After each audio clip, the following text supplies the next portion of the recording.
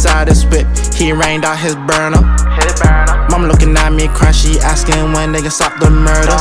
Till when did they first stop burning? Till there was no more hurdles. Pot growing up, no kernels. This lean designer, no Virgil. No Tesla, I'm a mega pilot. They told my homie, so I gotta break a silence. Welcome back, man. It's another episode of the All Hustle No Look podcast, man. Snowy days, end of December, New Year's approaching. Good basketball. I don't know if it's good basketball, but basketball has just been played, so we're going to get into all of that. Unfortunately, we're without Kev today. It's a late game stretch. Make sure you guys send your get well wishes to him shortly. He will be back for the next episode. We got a real interesting topic we're going to dig into. But for now, it's just me and Chris holding down the fort. A lot of things to talk about, but I think let's narrow it down, right? Like, I don't think we need to get into everything related to basketball right now because there's a lot going on, but there isn't a lot going on, if you know what I mean. So I think today we're only going to talk about, we're going to dig into some All-Star stuff with the All-Star voting recently opening on Christmas Day.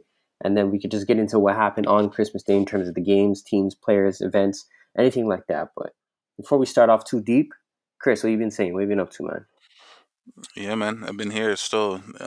First off, happy holidays to the man them out there that celebrate the thing. And yeah, we're here still. Kev was a late game addition to the injury report. Betters are cheesed, but we move. Yeah, we're here still. Let's get it. Yeah, let's dig into it, man. So let's start off, right? Christmas Day happened. Let me provide a little context. Everybody knows that Christmas is owned by the NBA, right? In terms of sports, right? Everybody goes with their family, they get together, whatever the occasion is. Even if you're not actively watching it, it's usually what's on in the background, right? From noon straight back until it's time to go home. So I look forward to the Christmas games, right? And I think the NBA also does a conscious effort of making sure that they're putting rivalries or the best matchups possible on Christmas Day to make it as engaging as possible. But every year, they throw in a little curveball here and there. A team that might not necessarily deserve this Christmas game, but they'll throw it in there just, because they think they might have like a hype prospect or they might have done well last season and so on and so forth. And sometimes it comes back to bite them. So right off the rip, you could tell it bit them this year because they had the Knicks and the Hawks, which was a pitiful game. Pitiful. Knicks are playing like hot garbage, and then the Hawks are decimated. So Trae Young was absent, along with a lot of their starting lineup. And then you just had the ragtag Knicks beating them up, finishing 101-87, right? I guess we'll do game by game. We have to go too deep into it, but just generally, what were your thoughts on this game? Because when I was watching it, I was bored. It was in the middle of the day. I was sipping my tea. I had matters in my eye, and I'm there watching Julius Randle take the Hawks on 1-on-1, and it wasn't good basketball. It wasn't entertaining basketball. What do you think? Yeah, honestly, it wasn't necessarily. I can see, obviously, you can see the thinking behind this game. They just came off of a very exciting series in the playoffs. And it was back in Madison Square Garden where Trae Young has become the modern day enemy number Reggie one. Miller. You know what I'm saying? Like, he's become the modern day Reggie Miller, the hate of Madison Square Garden. And obviously that's good for business. Like, you anticipate eyes pulling up to that game. The issue is this year COVID has ruined everything. And it's crazy because I would want to believe, right? And this is a whole other beef that I have with what Adam Silver's doing in the sense of vaccinated players, people asking players to get booster shots and then letting them sit out anyways. But that's a whole different discussion. But the fact that you have a guy like Trae Young sitting out, unless he's not asymptomatic, unless he's actually showing symptoms, they dropped the ball, bro. Because I promise you, whatever eyes that was going to watch that game, because it was turned on, you know what I'm saying? We're going to turn it on. But did it remain on? That's the question. And I don't have the viewership in front of me, but I'm sure I can only talk for my household. I was in 2 households on Christmas. Don't snitch on me, you know what I'm saying? But I was in 2 households on Christmas, you know what I'm saying? At my girl's crib and then at my mom's crib. And my girl's crib, the game went on, it came off. At my mom's crib, game never touched the TV. Why? Because they were down 20. You know what I'm saying? Nobody wants to watch DeLon Wright against Julius Randle. That's not what we're here for. I understand that Kemba Walker got his triple-double. All power to you. I respect that. But that don't mean that I have to sit down and watch you drop a Jason Kidd-esque 10, 10, and 11. You know what I'm saying? So it's like, they dropped the ball, bro. They should have had Trae Young out there. They should have done... Listen, this is what I'm saying. It's different between the NBA and the NFL, because the NFL was not going to ruin their Thanksgiving. You know what I'm saying? That the NFL values Thanksgiving the same way the NBA values Christmas games. And I promise you, they're getting their man out there in the NFL. But I think there's an important point to consider here. I think the NBA doesn't want to be the first to do something like that. I think they're waiting for someone else to break ice. You can tell that they don't want to be the first, but for me, it's like, bro, like, you need to... Everything that they're doing in terms of their response to COVID has been after someone else takes a leap out there. And he said it himself. He said... Malika Andrews asked him on the ABC when he pulled up to the drum, or the NBA show, whatever it's called now, because they got rid of that shorty Rachel Nichols. But they asked him the question and said, yo, are you going to allow people to play if they are asymptomatic? And he says, well, we're waiting to see what other leagues do. What are you talking about? What are you talking about? What do you mean? Why are you waiting to see what other leagues do? Why can't you take the forefront? But you have these men boosted up.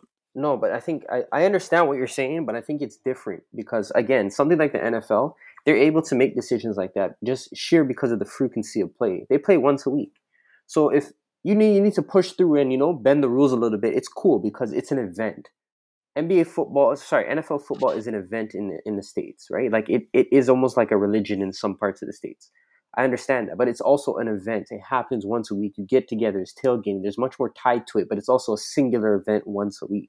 NBA is running throughout the course of the week, so I understand when he's saying that you can't make any haphazard decisions because at the end of the day, it's going to have longer lasting effects in this sport than it would in others, right? Football, they'll push through, but again, it's a singular event once a week, right? Hockey is on the same timeline as basketball, but you see how they're moving. They're pausing gameplay. Yeah, they're pausing games up. They're not taking any risks. They're pausing gameplay. No domestic, no international travel. None of that. But that's different though because they have multiple teams in Canada, and you already know Canada's moving like socialism out here with the COVID. I get that, but my point is again, when you make the comparison across sports, it's not always equal. So the NBA has to also understand that yes, we can look at other sports and say we're gonna wait for them to make a decision, see how it impacts them, and then extrapolate that by whatever we want to our game. Because again, what other sport right now that's as prevalent as basketball is going to be able to say that, yeah, we play 4, 5, 6, 7, 8 times a week, however many games are in a week, and we're just going to push through it. It's a difficult situation. You can't compare it to football. Football's a singular event once a week. I guess, but I just don't like the thinking that you're going to wait for other leagues to see what they do before you make a move. To me, it's like you need to take the forefront on this, especially you guys didn't wait for any other league to shut down before shutting down the league when this whole thing started a year and a half ago or 2 years. No, that's not true. Hockey. Fam, no, the NBA shut down first. I promise you, bro. I know they shut down first, but then but they didn't wait on that. No, but they also had reports that the commissioners were sitting down. Like the MLSC commissioner sat down and they put out a press release to the teams. Bro, all I know is the NBA was the first major league to shut doors. That's what I know. I get that. So if you felt like you were empowered enough to make that decision and have everybody else follow up behind you, all I'm saying is I don't understand why now. But also, come on, a year and a half, 2 years later, you're telling me that you have to sit and wait for other leagues to see what they do. I think you're misconstruing the point. I think, first of all, the nature of the way that the NBA got introduced to COVID was different from others. They got mid-game, a man tested positive, was goofing around, and they had to shut it down literally mid-game. And then they made the prolonged decision to shut it down. That's one point. Secondly, again, we can't make comparisons, right? The NBA is a bigger product than the NHL, and it's a lesser product than the NFL, but it's also a different type of game.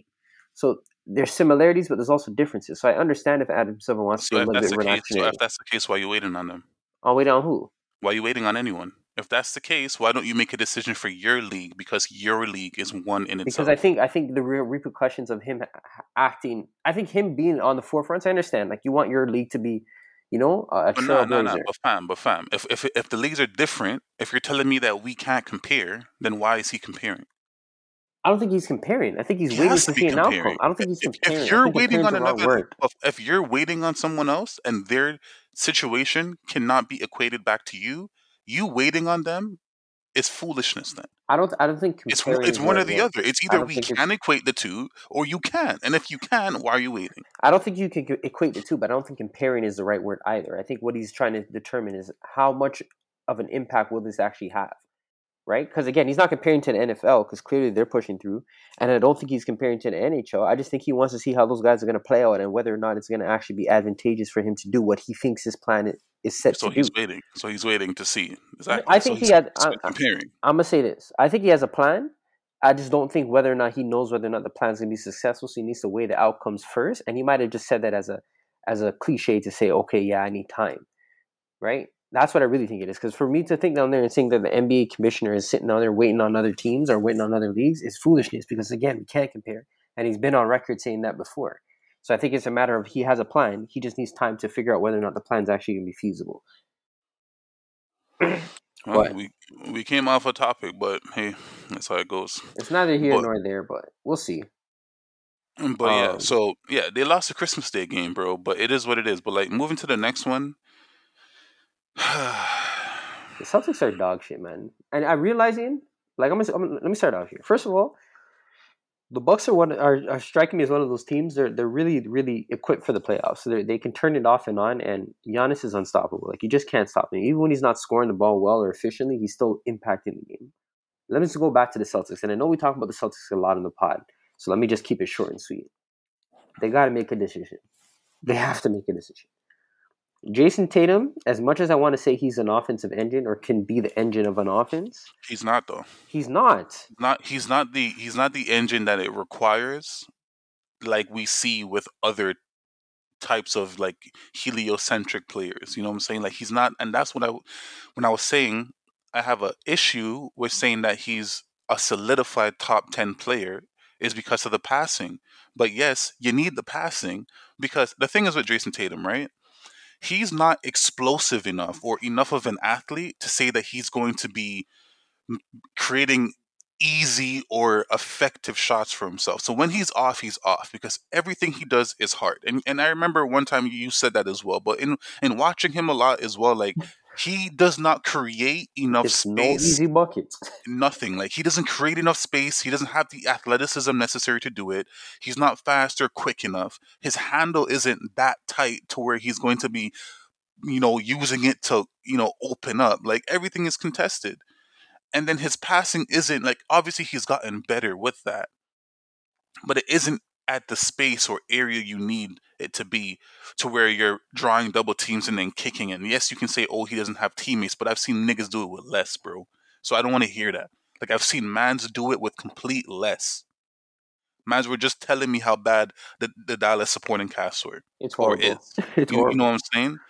I saw Trae Young do it when in his, I think what was his second or third year, when before he had, Capella and everything like that, he was still dropping his 10 assists a game, still being the engine. Yes, it wasn't amounting to wins, but we understand that he was the engine and that offense was humming at a top 10 pace. So for me, it's like Jason Tatum isn't good enough to where I can say, I'm just going to give him the ball the way that they do and tell him to go and then we'll figure it out. Wait, here's my problem with Jason Tatum, and I agree with everything that you said, but I think the problem is you touched on a few points that I'm going to elaborate on. First of all, his athleticism isn't as great as I thought it was. Yes, he's a big wing, but he's a big wing. But in comparison to his peers, he's underdeveloped in terms of his athleticism because he can't go to the rim. He goes up to the rim and it's soft like pudding. And again, with these rule changes, it's probably affecting him a little bit more than others because he's not getting the calls. But everything is finesse. There's no power. There's no strength. There's no athleticism. He's not blowing by guys. He doesn't have that as part of his game. So again, everything is a finesse game. And you knocked it right on the head. Everything's contested. Even when he's in isolation, you would think he's a great isolation scorer because it looks really good, but he's not that efficient in isolation because, again, everything is contested. If it's not a step back, it's a sidestep. It's a turnaround J. These are not easy shots. When they fall, they fall. When they don't, it looks horrible. Right? And again, this goes back to my point about Jaylen Brown. I think Jaylen Brown, I don't think he's a better player, but I think he's a better player to have in an offense because even when Tatum's doing his thing and, soaking up 7, 8, 9 seconds on the shot clock to do whatever he needs to do, Jaylen Brown can score early in the shot clock, can score without the ball, can score with the ball, is a better passer, has been playing better defense this season, and just looks at one of those guys you can throw in any offense and he'll come out of the woodworks at 20 points. And you're like, when did he even touch the ball? Like, you know what I mean? You know those guys? Yeah, but and that's because of the role he plays. But that's what I'm saying. Even if he was in a role, I still believe that if, for instance, if I think we swapped our ideas of Tatum and Brown being the 1 and 2, I think even if Jalen was the 1, he's still the type of player where he may not necessarily need 15 touches to still make a great impact on the game. Like I think he can walk out with a 24 a game, and it's not like he's taking away from anybody else's buckets. I think Jason Tatum is literally, I don't want to say dragging down because I think that kind of delimits what he's doing, but I think he's putting a burden on the offense with the way that he has to score. And yes, when he's dropping those buckets and averaging 31 in a week and winning player of the week, it looks fantastic. But when he's going through a slump, it really looks bad. yeah, and that's the issue. Like when he's, and the thing is, like, it's crazy because if you look at his numbers, his free throw rate has gone up. So it's not necessarily a case where he's not getting to the line to help out that field goal percentage. It's just that he's just taking some dickhead shots. You know what I'm saying? Like, he's not hitting. He's just not hitting. The shots that he's taking are not efficient. There's been too many times in this year where he started the year going off in a slump. He came on over a 3-week span where he's like, okay, looks like Jason Tatum is rounding back into form. And here we are again. Here we are again. He's shooting 34% over the last week. We're back. We're right back. So it's like, I don't know what they need to do, but it's like to say that you're going to break up. These guys are supposed to be the next Paul George and Kawhi Leonard. And in many ways, you still see it. Like, you can still see the remnants of where this can be. But the issue is now is that, and this is what I'm always saying, like, man's become untradeable until they are untradeable, right? And I'm not saying that either of which will be untradeable. But what I'm saying is, when they started off with this project, we heard that these were the centerpieces, right? These were the people that were supposed to raise the Celtics up. They made it to multiple conference finals. Both of them showed promise. Both of them are making, Jaylen Brown is now making an all-star team. Jason Tatum was always making it, or made a couple more before Jaylen Brown. And here we are now. This was supposed to be the year when it all came to fruition. You got everything out. You cleared the deck. All right, Kyrie was the issue. Kyrie's gone. Kemba was the issue. Kemba's gone. We're bringing back Al Horford because he's a locker room guy. You know what I'm saying? And now here we are again. So for me, it's like, I'm not going to say that they absolutely have to blow it up, but I will say that if a deal comes, it will be disingenuous on their part for not actually saying, okay, we're going to look into this now. We're going to see what we can get for either Jaylen Brown or Jason Tatum. I don't agree with the prospect of just saying that Jaylen Brown has to be the one to go. You know what I'm saying? Like, if you can That's get what the I'm saying. deal, Yeah, I don't think it's clear cut like that. Yeah, I don't think it's clear cut like that, and that's how people are speaking about the issue. I think that if you have to look at both scenarios, because I do believe that Jaylen Brown is incredibly, incredibly talented. Jason Tatum has gotten the label of superstar already, so for him, it's just, oh, he's struggling. But for me, I'm looking at both options, and I'm going to see what is going to get me the best return, Yeah. and what is going to make me the best team in my mind. But it's clear that something has to change. Something has to change. I agree, and I think Brad Stevens knows that. He knows the players and the roster construction better than anybody else because he coached it and is now responsible for cultivating the roster. So I think this offseason the Celtics are going to be in for some shakeups. But let's move forward because we got a couple other teams we want to talk about on Christmas Day. I don't know if you want to dig in too deep to the Warriors. They beat the Suns 116-107. And honestly, I think this is one of those things where we have to really appreciate what we're watching because that was a good game. That was a great game. It was a good game. Yeah, I really enjoyed that game. That lived up to the billings. Exactly. And again, the outcome was as expected. I don't think anybody was really pegging Phoenix to blow them out. If anything, it was always going to be a close game, and Golden State ended up pulling it out. But one thing I will say is that Curry's Curry. I want to, hear me out, because this is not wild. Phoenix, they're playing well, whatever. They didn't have Booker, whatever, cool. They had Booker. Booker came back? Yeah. Okay, maybe I'm thinking about the wrong game then. Oh, he must have came back. Oh, yeah, he did come back. Oh, yeah, he was non-existent. 13 points. That's why. My bad. I want to know what this team looks like when Klay Thompson comes back. Because here's my point. And this is going to sound wild. I haven't seen Klay Thompson play basketball in about 3 years. I remember I was watching a game and they said it was something like 900 days that he hasn't played an NBA basketball game. So I just want to calm the critics and say, okay, like, understand that this guy's coming off a torn knee and torn Achilles and was never really that athletic to begin with. So what is Klay coming back and providing to the team? Yes, I understand the shooting will probably be there, but is he going to be able to run around screens all day like he used to? I don't know.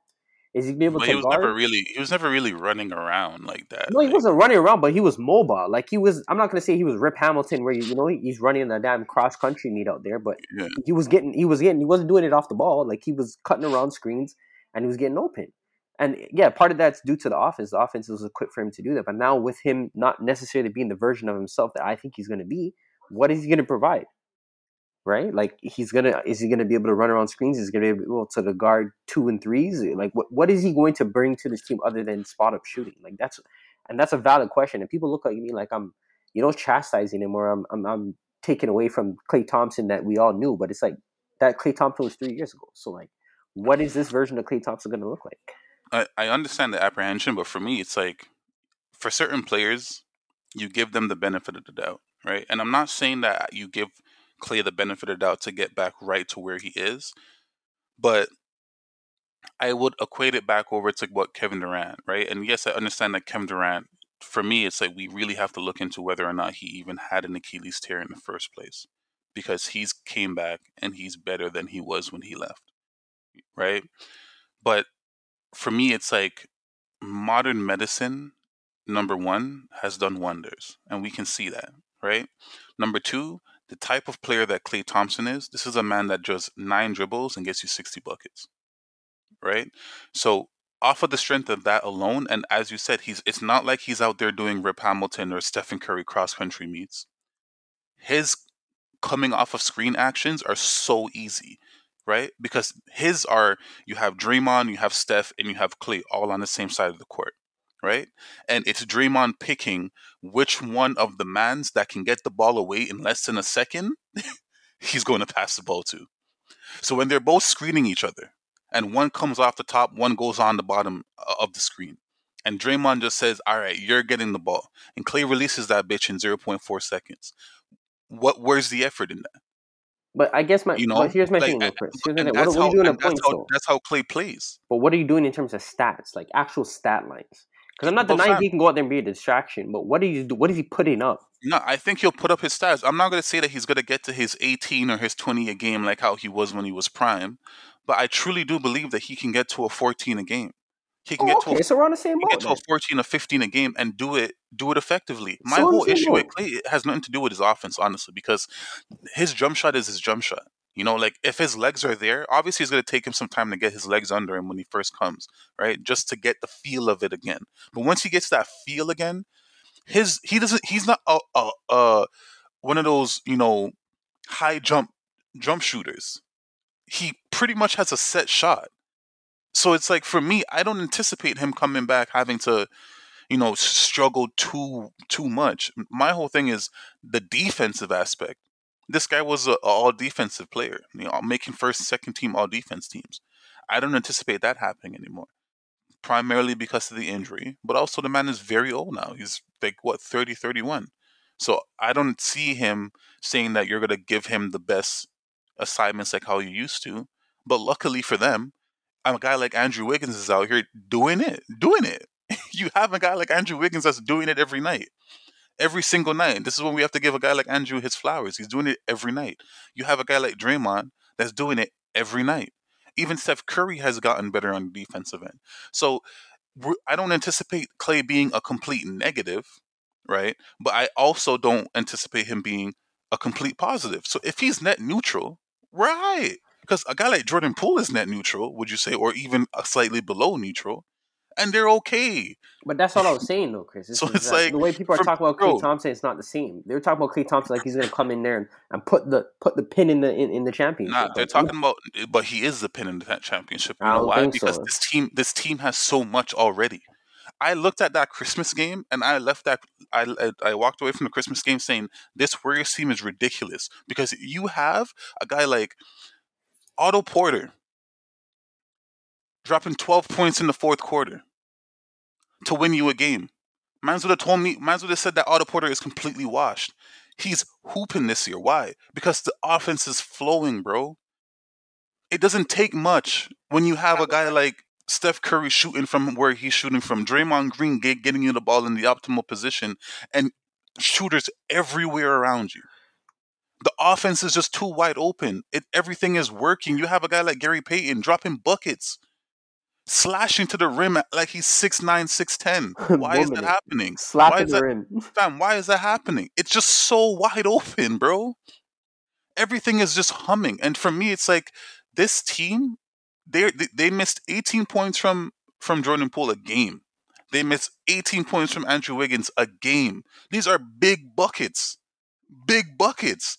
And the team, you wouldn't tell me that. A man, it's almost like you have to remind yourself that, oh yeah, Jordan Poole is really dropping all those points and he's not here. Andrew Wiggins is dropping all those points and he's not here. And the team looks like they haven't missed a beat. It's just, oh yeah, we're losing Andrew. We don't have Andrew or we don't have Poole. What other team can say that? I get that. What other team is missing that type of production and you literally say it as if it's an afterthought? Because the team, Warriors, as you said, are still expected to win. Why? So if you're telling me that you're going to have all of that and now you're going to toss in the Klay Thompson, if Klay Thompson is even 40% of what he was, even 40% with all, assuming that everything else stays as is, that team is ridiculous, bro. I'm not denying that. I just can't say that a net neutral is going to be the pin. I thought that the pin was there before or after. Like, God, hey, Jason Tatum just entered the protocols. That's crazy, bro. Yo, Adam Silver, fix up the league, fam. Fix up the league. It's like everybody has to go in. It's like, it's a rite of passage. God. Yo, bro, it's literally one of those things where it's like almost like you just want your players to get in now to hopefully have them later. But take this in. The craziest part is that you can go in and not get COVID. Man's can just go in and go in again and go in again and go in again and go in again. This one man's to fix up the league, bro. I'm trying not to cuss on the thing because, shout out Candace. She's trying to play for the school kids and all. We respect the next generation. We want you guys to, rate what we're doing over here and come up. So I'm going to fix up the talks, but fix up the league, Adam Silver. God damn. We'll see. Last two games, obviously we had the Brooklyn Nets beating the Lakers 115-122.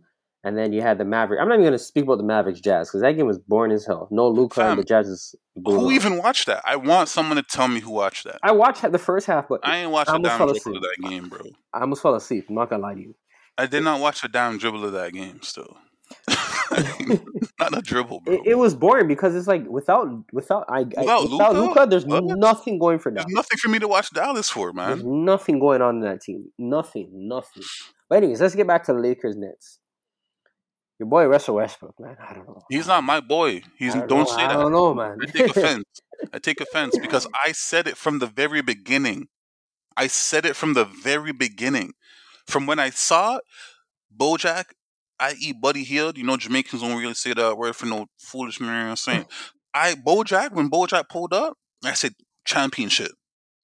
Then they got pulled under my rug, fam, and then I saw Russell Westbrook, and I said, wait, it's merch over rings. I said that. That was the first thing I said when the report came out. It is merch over rings. We got some boys talking about, the days when LeBron James can't play, Russell Westbrook. The days when AD can't play, Russell Westbrook. All right, we've seen it. We've seen it without LeBron, and now we're seeing it without AD. And what are we seeing? His name is in trade rumors now. Who is going to be the fool? Bro, it's fool me once. Now, who are you going to be able to fool twice, bro? Which man in the league are you going to be able to fool twice to take on Russell Westbrook?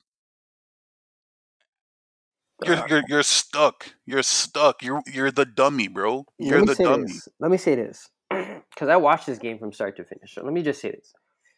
I think the problem that the Lakers have right now, right? And I know we talk about the Lakers a lot, so I don't want to I don't want to beat a dead horse. But the problem is like Russell has a style of play, and no matter where he's gone, for whatever reason, the GMs always think that he's going to be able to change his game. He didn't change it in Houston, and they had semi-success. He didn't change it when he went to Washington. They barely made the playoffs, and now he's not changing the Lakers.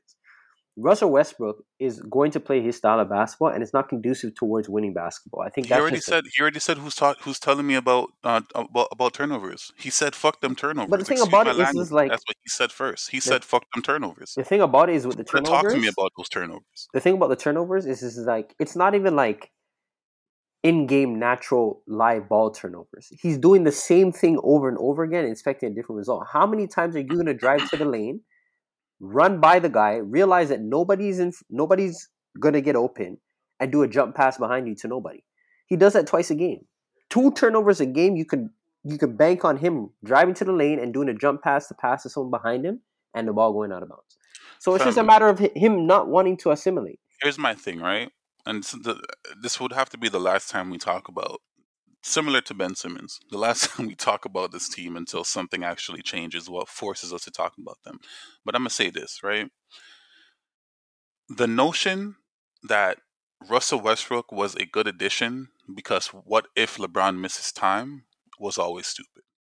Because this team is not going to do jack shit if LeBron misses time. So the fact that you're out here making contingencies for a man when he's not there, while you're going to be making this type of move, was always stupid. It was never smart. And now you're living it out. LeBron James is having one of the best stretches in the last 3 years of his career. He can't stop scoring 30. And it's not just a regular 30. I'm talking about 38, 39, 36, 37, 35, 32. This is what the man is doing right now over the last 8-9 games. They're on a losing streak. They're on a losing streak with LeBron James putting up LeBron James numbers in year 19. It's like, for me, it's like, as a LeBron fan, obviously I'm happy that LeBron himself is playing well. But you're going to have the people out there that's going to be saying, if LeBron was really LeBron, why are they losing? And it's like, for me, it's like, how dare you? You have a guy in Anthony Davis who's supposed to be 28 in the prime of his career. Yes, he got hurt. Yes, he got hurt, but that's everything. That's every year. That's every single year, so we can't even say whatever the case is. So yes, he's injured, but what's new? And when he was out there, every single statistical category was going down. Everything was going down, bro. You have Russell Westbrook, and you guys told me that Russell Westbrook is here for these exact reasons. The reasons are here, and he's not doing what I was told he would be able to do. So for me, it's like, this team is, and I said it, bro. I said it like a month ago. They're a play-in team, and this was when the man was healthy. This is when AD was healthy. So this is not retrospect. You know what I'm saying? When he was healthy, I said they're a playing team. They might miss the playoffs, fam. I don't think they miss the playoffs. So the West. They might miss the playoffs, bro. The West is too bad for them to miss the playoffs right now. Fam, is it though? Because I pulled up. I remember having a conversation with Pat, and we were saying, I was telling him that they're gonna be a play-in or potentially miss a playoff, and then we went to it to see like which teams are in the running over there, right? The West is bad. I do understand that, which is crazy because the East is actually way better than the West this year. So at first we were even saying how Grizzlies are going to definitely fall because this was around the time when Ja just came out, and Grizzlies showed us that they're more than just their one player. You know what I'm saying? Like they have a foundation that they're building on over there that amounts to wins more than Ja, right? And for that is like, me seeing that, I have to double back and be like, I apologize to Trae Young because it's clear that I'm not saying that Trae Young would have been, because who knows, like maybe Trae Young would have been disrupting what they have over there on the Grizz, right? But I was always saying, yo, Trae Young, how you not making playoffs, and Ja is making playoffs every year that he's in the league or coming right beside playoffs. So you're out here in 13th place, whatever the case is, but whatever. I digress. So now you have, if you look at it, right, you have the Lakers in 7th place, under 500 by 2 games. They're 16 and 18. You have Dallas that are under 500 by 2 games, right? You have Soda that's under 500 in 2 games. So out of those 3 teams, who would you say is the best of the bunch? Lakers. Moving forward. Out of Soda, Dallas, and Lakers? Without Anthony Davis. I'm still saying the Lakers because Luka's out as well. Fam, I'm saying, but Luka, I don't know how much longer he's going to actually be up because this whole COVID thing is going on. No, it's not just COVID. His ankle is gone. Yes, I understand. I don't think it's gone. I wouldn't say it's gone. It's gone. They didn't say he's gone, bro. If he's crop out, all right, cool. Then they're in the same position. Assume so because he said that they weren't sure when he was going to come back. He had the ING tag before COVID. All right, so if he's crop out, fine, I hear you. But I would put a healthy Minnesota without the whole COVID thing that they're going through right now. I would put them over the Lakers. So for me, it's like only one of those teams. I mean, only two of those teams are making the playoffs out of that bunch. Well, hold on. Before you go any further, you could realistically say anywhere from 5 to 10 is wide open. Not necessarily because, well, now that Paul George is gone. It's 5 to 10 wide open. So they're going to make the playoffs. They're going to get one of those spots. Like, you know what I mean? They're going to get one of those spots. That's what I'm saying. I don't want to overhype what I'm saying because I understand the frustration, but like plain sighted, I know the Lakers are still going to make the playoffs. Even if it's the 7 or the AC, that's cool. My problem with the Lakers is like, what is your agenda here? You put a team together that's supposed to be quote unquote win now. Your win now pieces are either hot garbage or in COVID protocols. And even when they come back, they're not playing to the way you want them. So you have to make a move now to make sure that you maximize this short window because you don't have any other assets. You don't have anything to build for the future. Your next year's team is probably going to be worse than this iteration's team. So it's either you put all the eggs in the basket right now and you make a decision and say this is what we're doing, or you have to trade Russell Westbrook and figure out a way to retool because you don't have another window. You're not trading Russell Westbrook, fam. Well, what are you supposed to do? You don't have another window. This is the window. Yeah, so you play it out. You gotta just hope that you get in. If you're right, you get in. You're going to go up against Golden State and the Suns. And we saw what the Suns did to you last year. Healthy LeBron James or not, the days of LeBron James putting people on their back that can't play or can't play well is over. It's over. So I don't want to hear it. But I'm just saying. You're going to say, oh, is LeBron? Man's going to say, oh, so LeBron's washed. So he's washed. There's no way. He's washed. Chris, Year 19 LeBron James is not going to put mans on their back and beat a Phoenix team. It's not going to happen. But with that said, there's no way that Rob Pelinka goes into Jeannie Buss' office and says, this is the team we're rocking with past trade deadline. There's no way. What's the option? What do you mean, what's the option? I just said the option. You either have to trade Westbrook or you have to add some pieces to retool. You can't just say trade Russell Westbrook as easy as that. We say that? For what? We say that? But he's been traded 3 times in the past X amount of years. And on top of that. Look at the deals. Look at the deals. Where is the John Wall? We can do John Wall again. Are you going to do that? I'm not doing that, obviously. All right. So then who is going to be the team to give you what the Lakers gave them to trade back? Chris, I understand. I can't give you a definitive team right now, but there is no team. But I'm saying we would have said the same thing the past 2 years, the past 3 years. Every year we say there's no team. This guy can't get traded, and somehow, some way, they find a way to move it. Brother. We said it last year, and it stood up until the Lakers decided to be the fool. Because the Lakers were in a position and they said that at the trade time. But the Lakers said, yo, honestly, the team that we have now isn't it. KCP, Kuzma, Montrez, those guys aren't it. But you wouldn't have said that about the trade at the time, Chris. That's my point. I said it. Okay, if you said it, general consensus would not have agreed that the Lakers lost that trade when the trade happened. Come on. Yeah, because the shiny name that is Russell Westbrook. That's why. But what and they were able to fool people. That's what I'm saying. Who are you going to fool again? But what I'm saying is, you fool me once, shame on me. No, shame on you. Who are you going to fool twice to say shame on me? We could have said the same thing about Houston. We could have said the same thing about Houston. We could have said the same thing about Washington. No, that Houston and Russell Westbrook. No, that Houston and Russell Westbrook swap was beneficial for both sides. So that deal, I understand that deal because they both had assets that they did not want anymore. So what about the Washington They basically said my garbage for your garbage. So what about the Washington deal? The Washington deal was just a bad trade for the Lakers. That's it. They No, I'm talking about the Houston-Washington deal. What do you mean? The Houston-Washington deal. The John Wall deal. I just said that deal. I said that deal was beneficial for both teams. No, I thought you were talking about the OKC Houston team trade. No, no, no. I'm saying the John Wall and the Russell Westbrook. The OKC and the Houston trade where they traded what CP for thing. Hmm. Even that in itself, like CP was looking like he was dead because of the hammy. But that's what goes back to my point, Chris. My only point is I'm not denying the fact that in retrospect that those might be bad deals. But what I'm saying at the time, at the moment, they look like decent trades, and that's what I'm saying. In right now, we may be sitting here saying we can't find a trade partner for Russell Westbrook, or we may not be able to find a trade partner for the Lakers in general.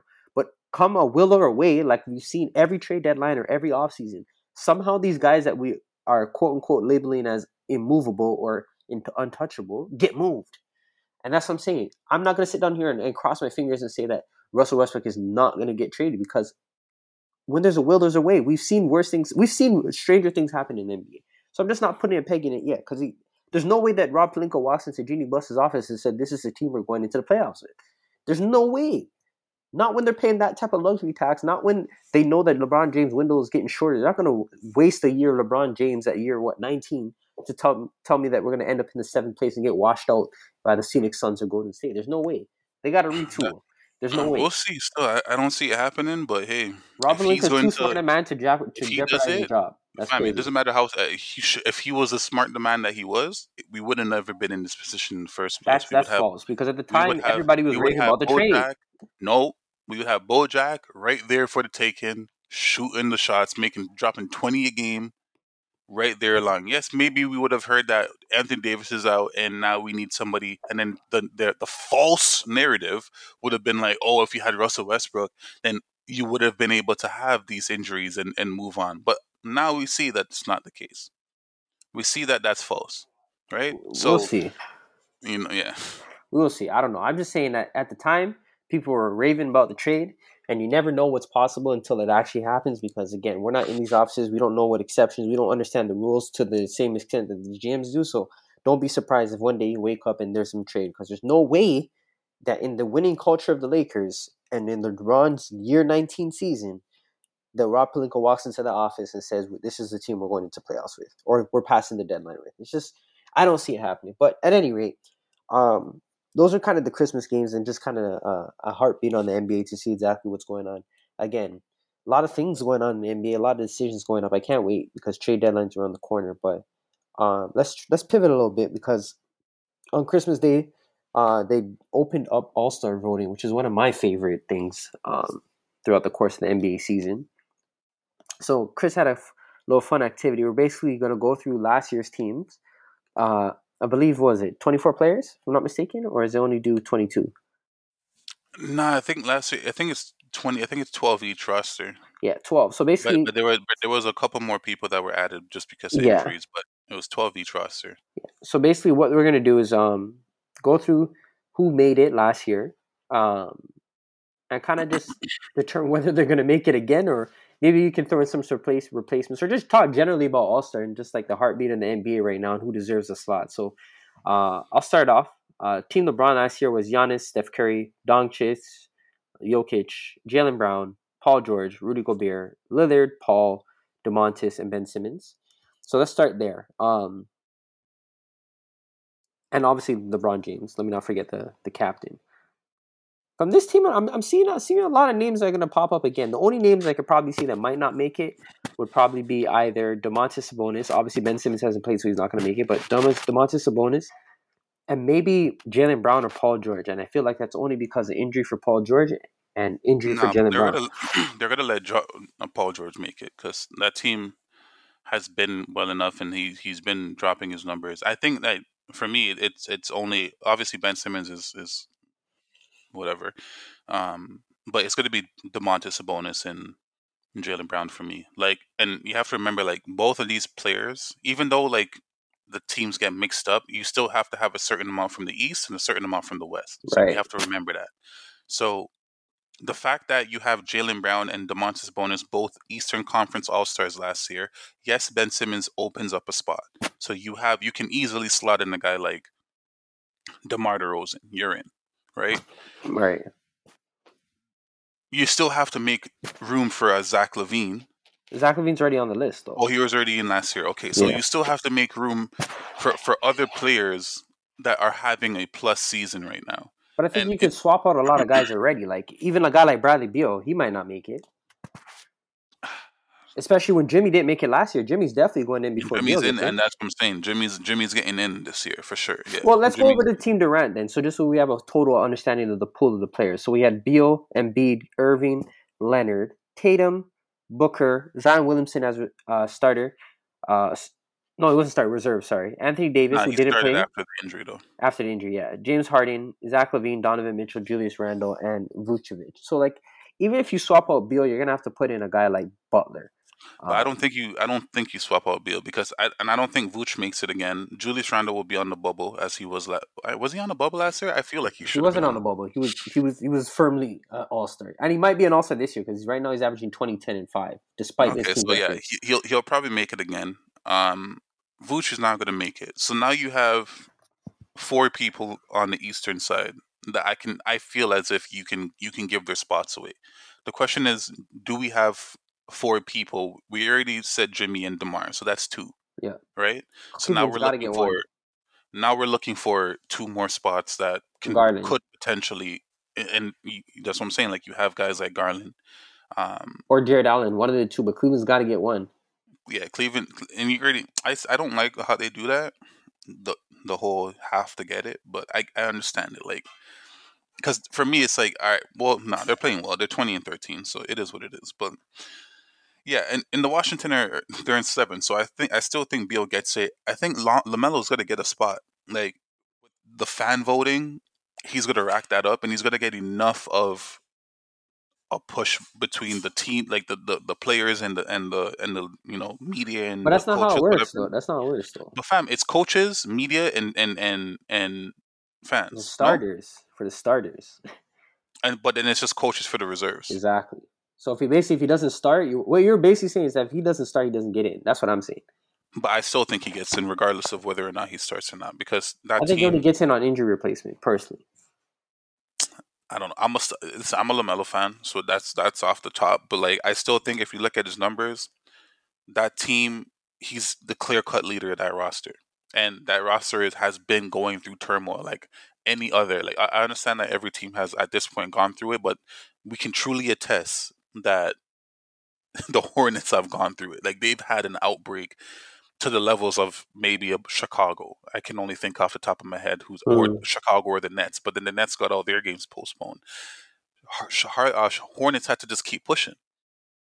So it's like, but I still think that he gets in.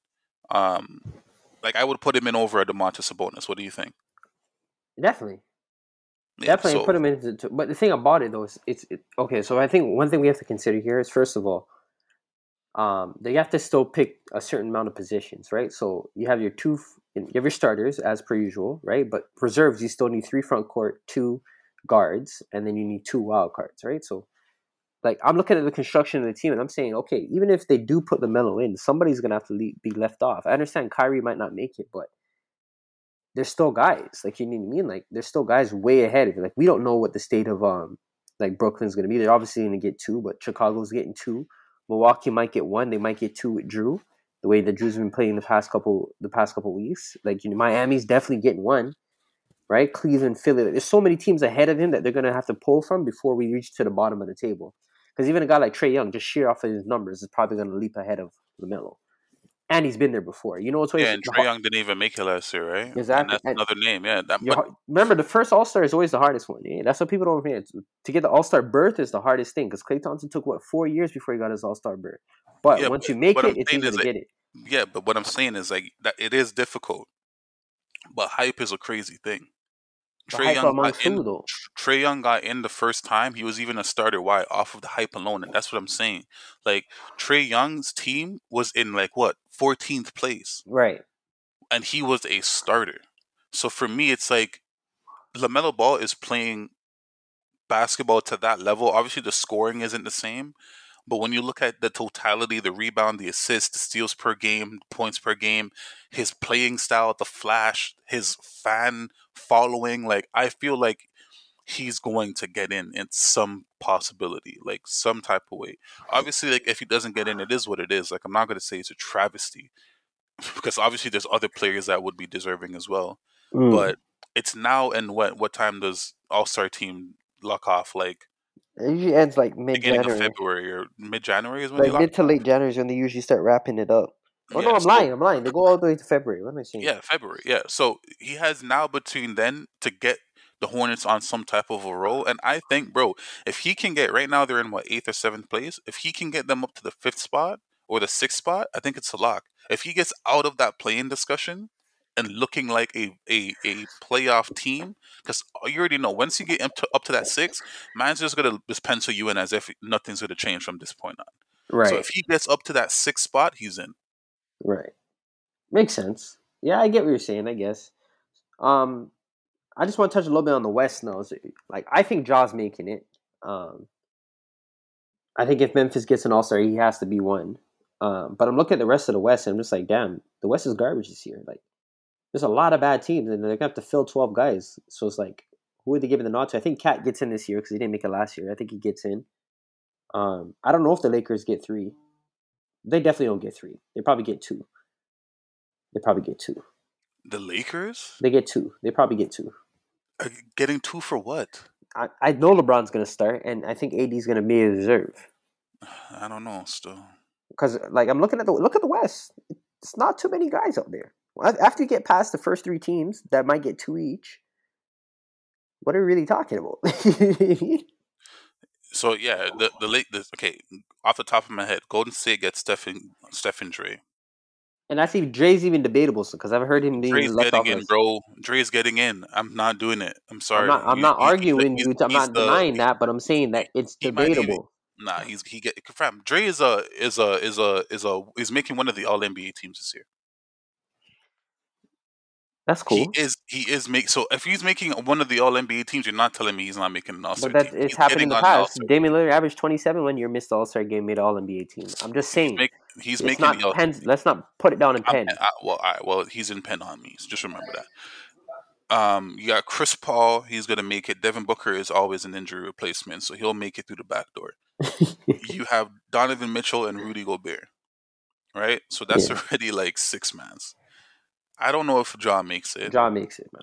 Why does Ja make it? Because if Memphis is 4th, they need 1, and he's actually. We just saw them go on a run without Ja. Yeah, but you know context don't matter in these things. They're gonna look at who's putting up numbers. I'm 24 and 7. If you're gonna pencil in Ja, but you're not gonna pencil in Dre, I don't know what you're saying. But hold on, you're acting like Morant wasn't penciled in before he went down. It was 24 and 7. He's averaging right now, and he's the leader of that team. If they go on another run and he continues playing the way he's playing, and they need 1, who are they gonna choose? All right, fine, whatever. Gary? I'm not penciling him in still. Yeah, Paul George, I think is gonna make it. Jokic is gonna make it. LeBron makes it. Luka may still get in through the back door because he's Luka. Cat's gonna make it. Yo, I want DeJounte to make it, bro. And obviously, I'm biased, but like, yo, DeJounte, he's doing something that only like 2-3 other players, probably only 2. Like he's averaging 18, 9, and 9 with 2 steals a game. Like, that's all-star production, bro. Shout out you, DeJounte. I'm gonna be voting for you like 5 times this year. But yeah, man.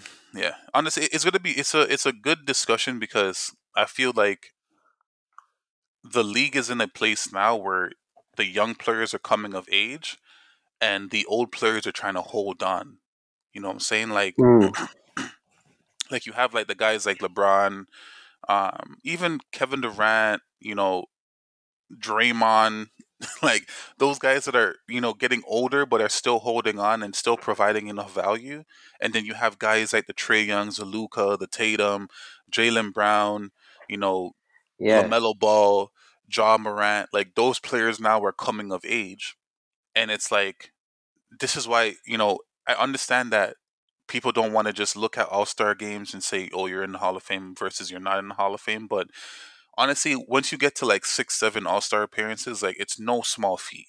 Right. It's no small feat because the league, especially now, I understand maybe in the early 2000s when the league was kind of diluted with skill, then I can hear, okay, fine, whatever. But right now, bro, you make an all-star in this climate of the NBA where everybody is like doing crazy stuff. It's no small feat. It's no small feat at all. So, I mean, we'll see what happens. We'll see what happens ultimately because, again, at the end of the day, like, it's not easy, right? Especially as a guard. It's not easy. There's so much talent in the league right now, and again, I do think I agree with you. There is a change into the arms right now. There's that perfect mix of the superstars that we grew up with kind of fading into the sunset, but the new guys hungry, ready to take the mantle. So I do agree. But let's transition to player of the week because we're about to hit the hour mark. I'm gonna go straight off the top. I got Tyrese Halliburton.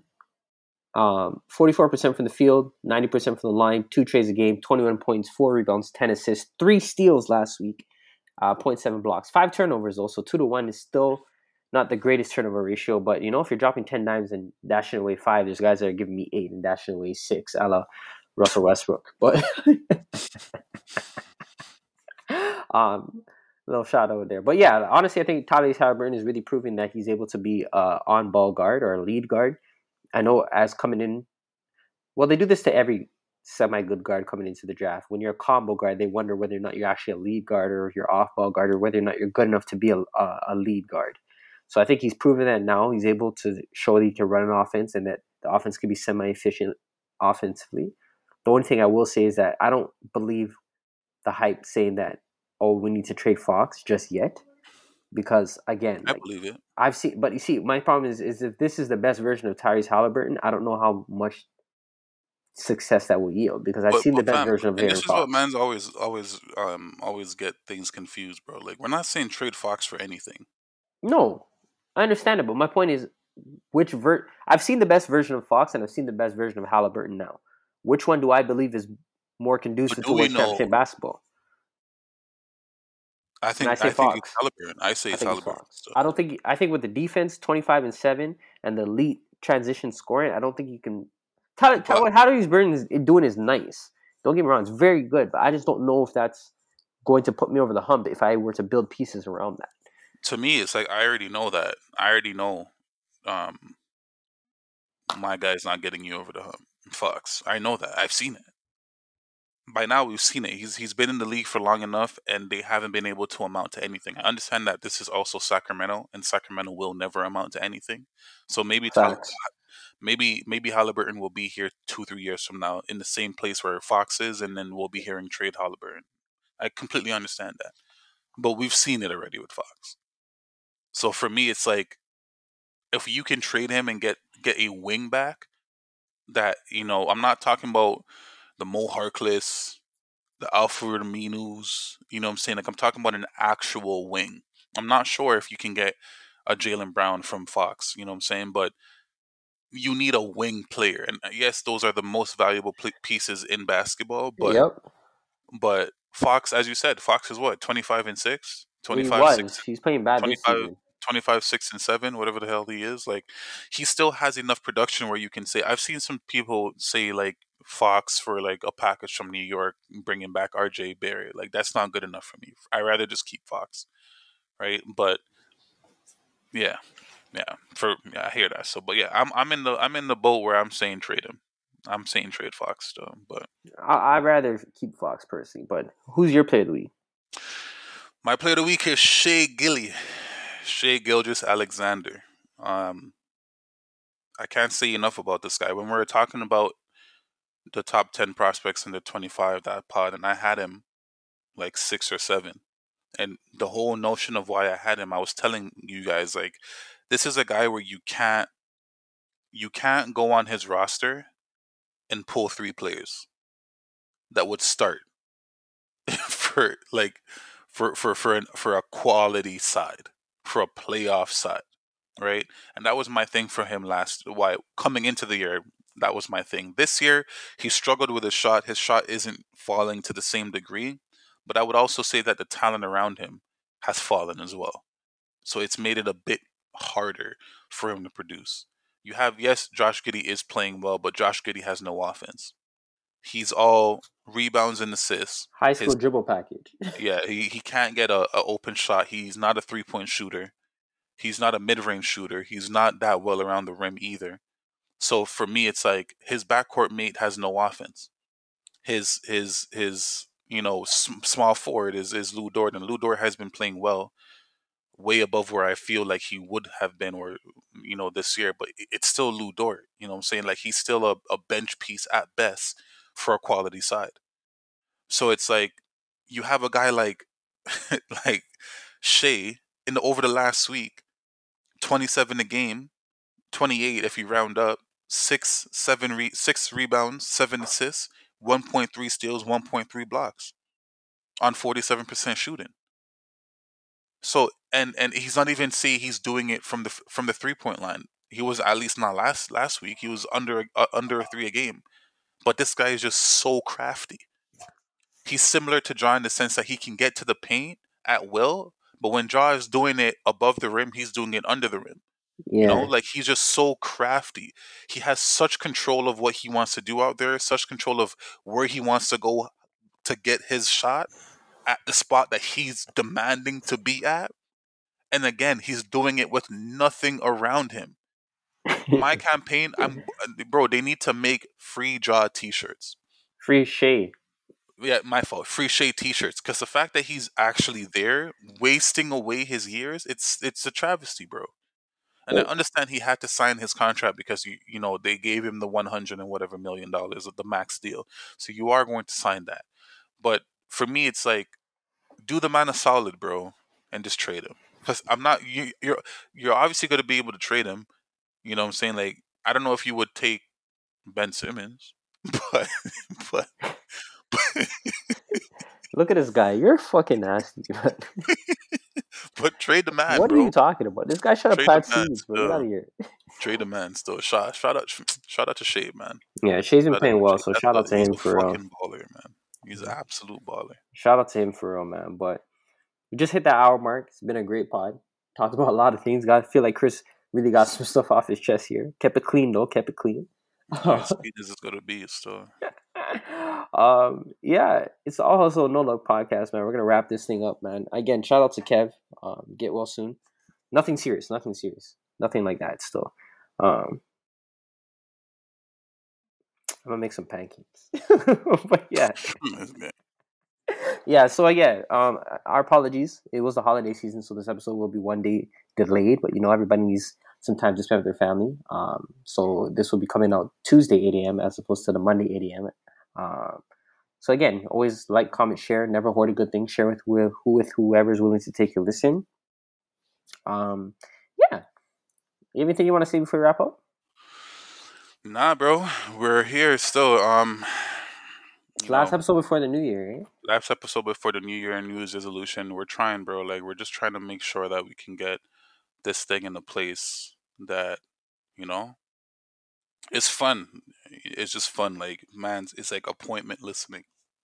Like, we all have our podcast. For the people who actually listen to pod, like, we all have our podcast where certain things happen, and it's like, yo, I have to hear. Mm-hmm.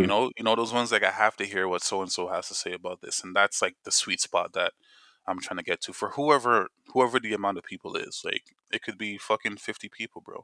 Like, but 50, if you build it, 50 will turn into 70, and 70 turns into 80, 80 turns into 90. So it's like, yeah, bro, for the New Year's, that's all it is. Growth.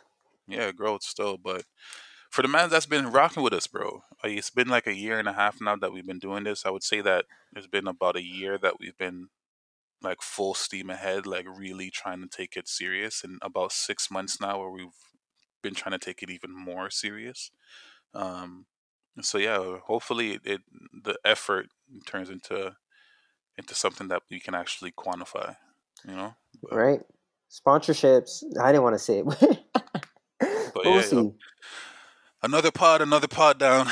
Another pod down. Again, Happy New Year to all the listeners. Make sure you guys check out some stuff that we're going to do in the new year. All Hustle No Luck podcast available on all streaming platforms. Make sure you guys like, comment, download, subscribe, like, share. Do whatever you need to do to support the content, because we're really out here doing this. Waking up early mornings, delivering the content, talking about all things that are happening. So it doesn't go unnoticed, right? So we want to make sure that you guys understand that we are putting our best foot forward at all times. And next week we'll have Ken back on the pod, and we'll get into some interesting stuff. So until then, take care, and we'll talk to you guys next time.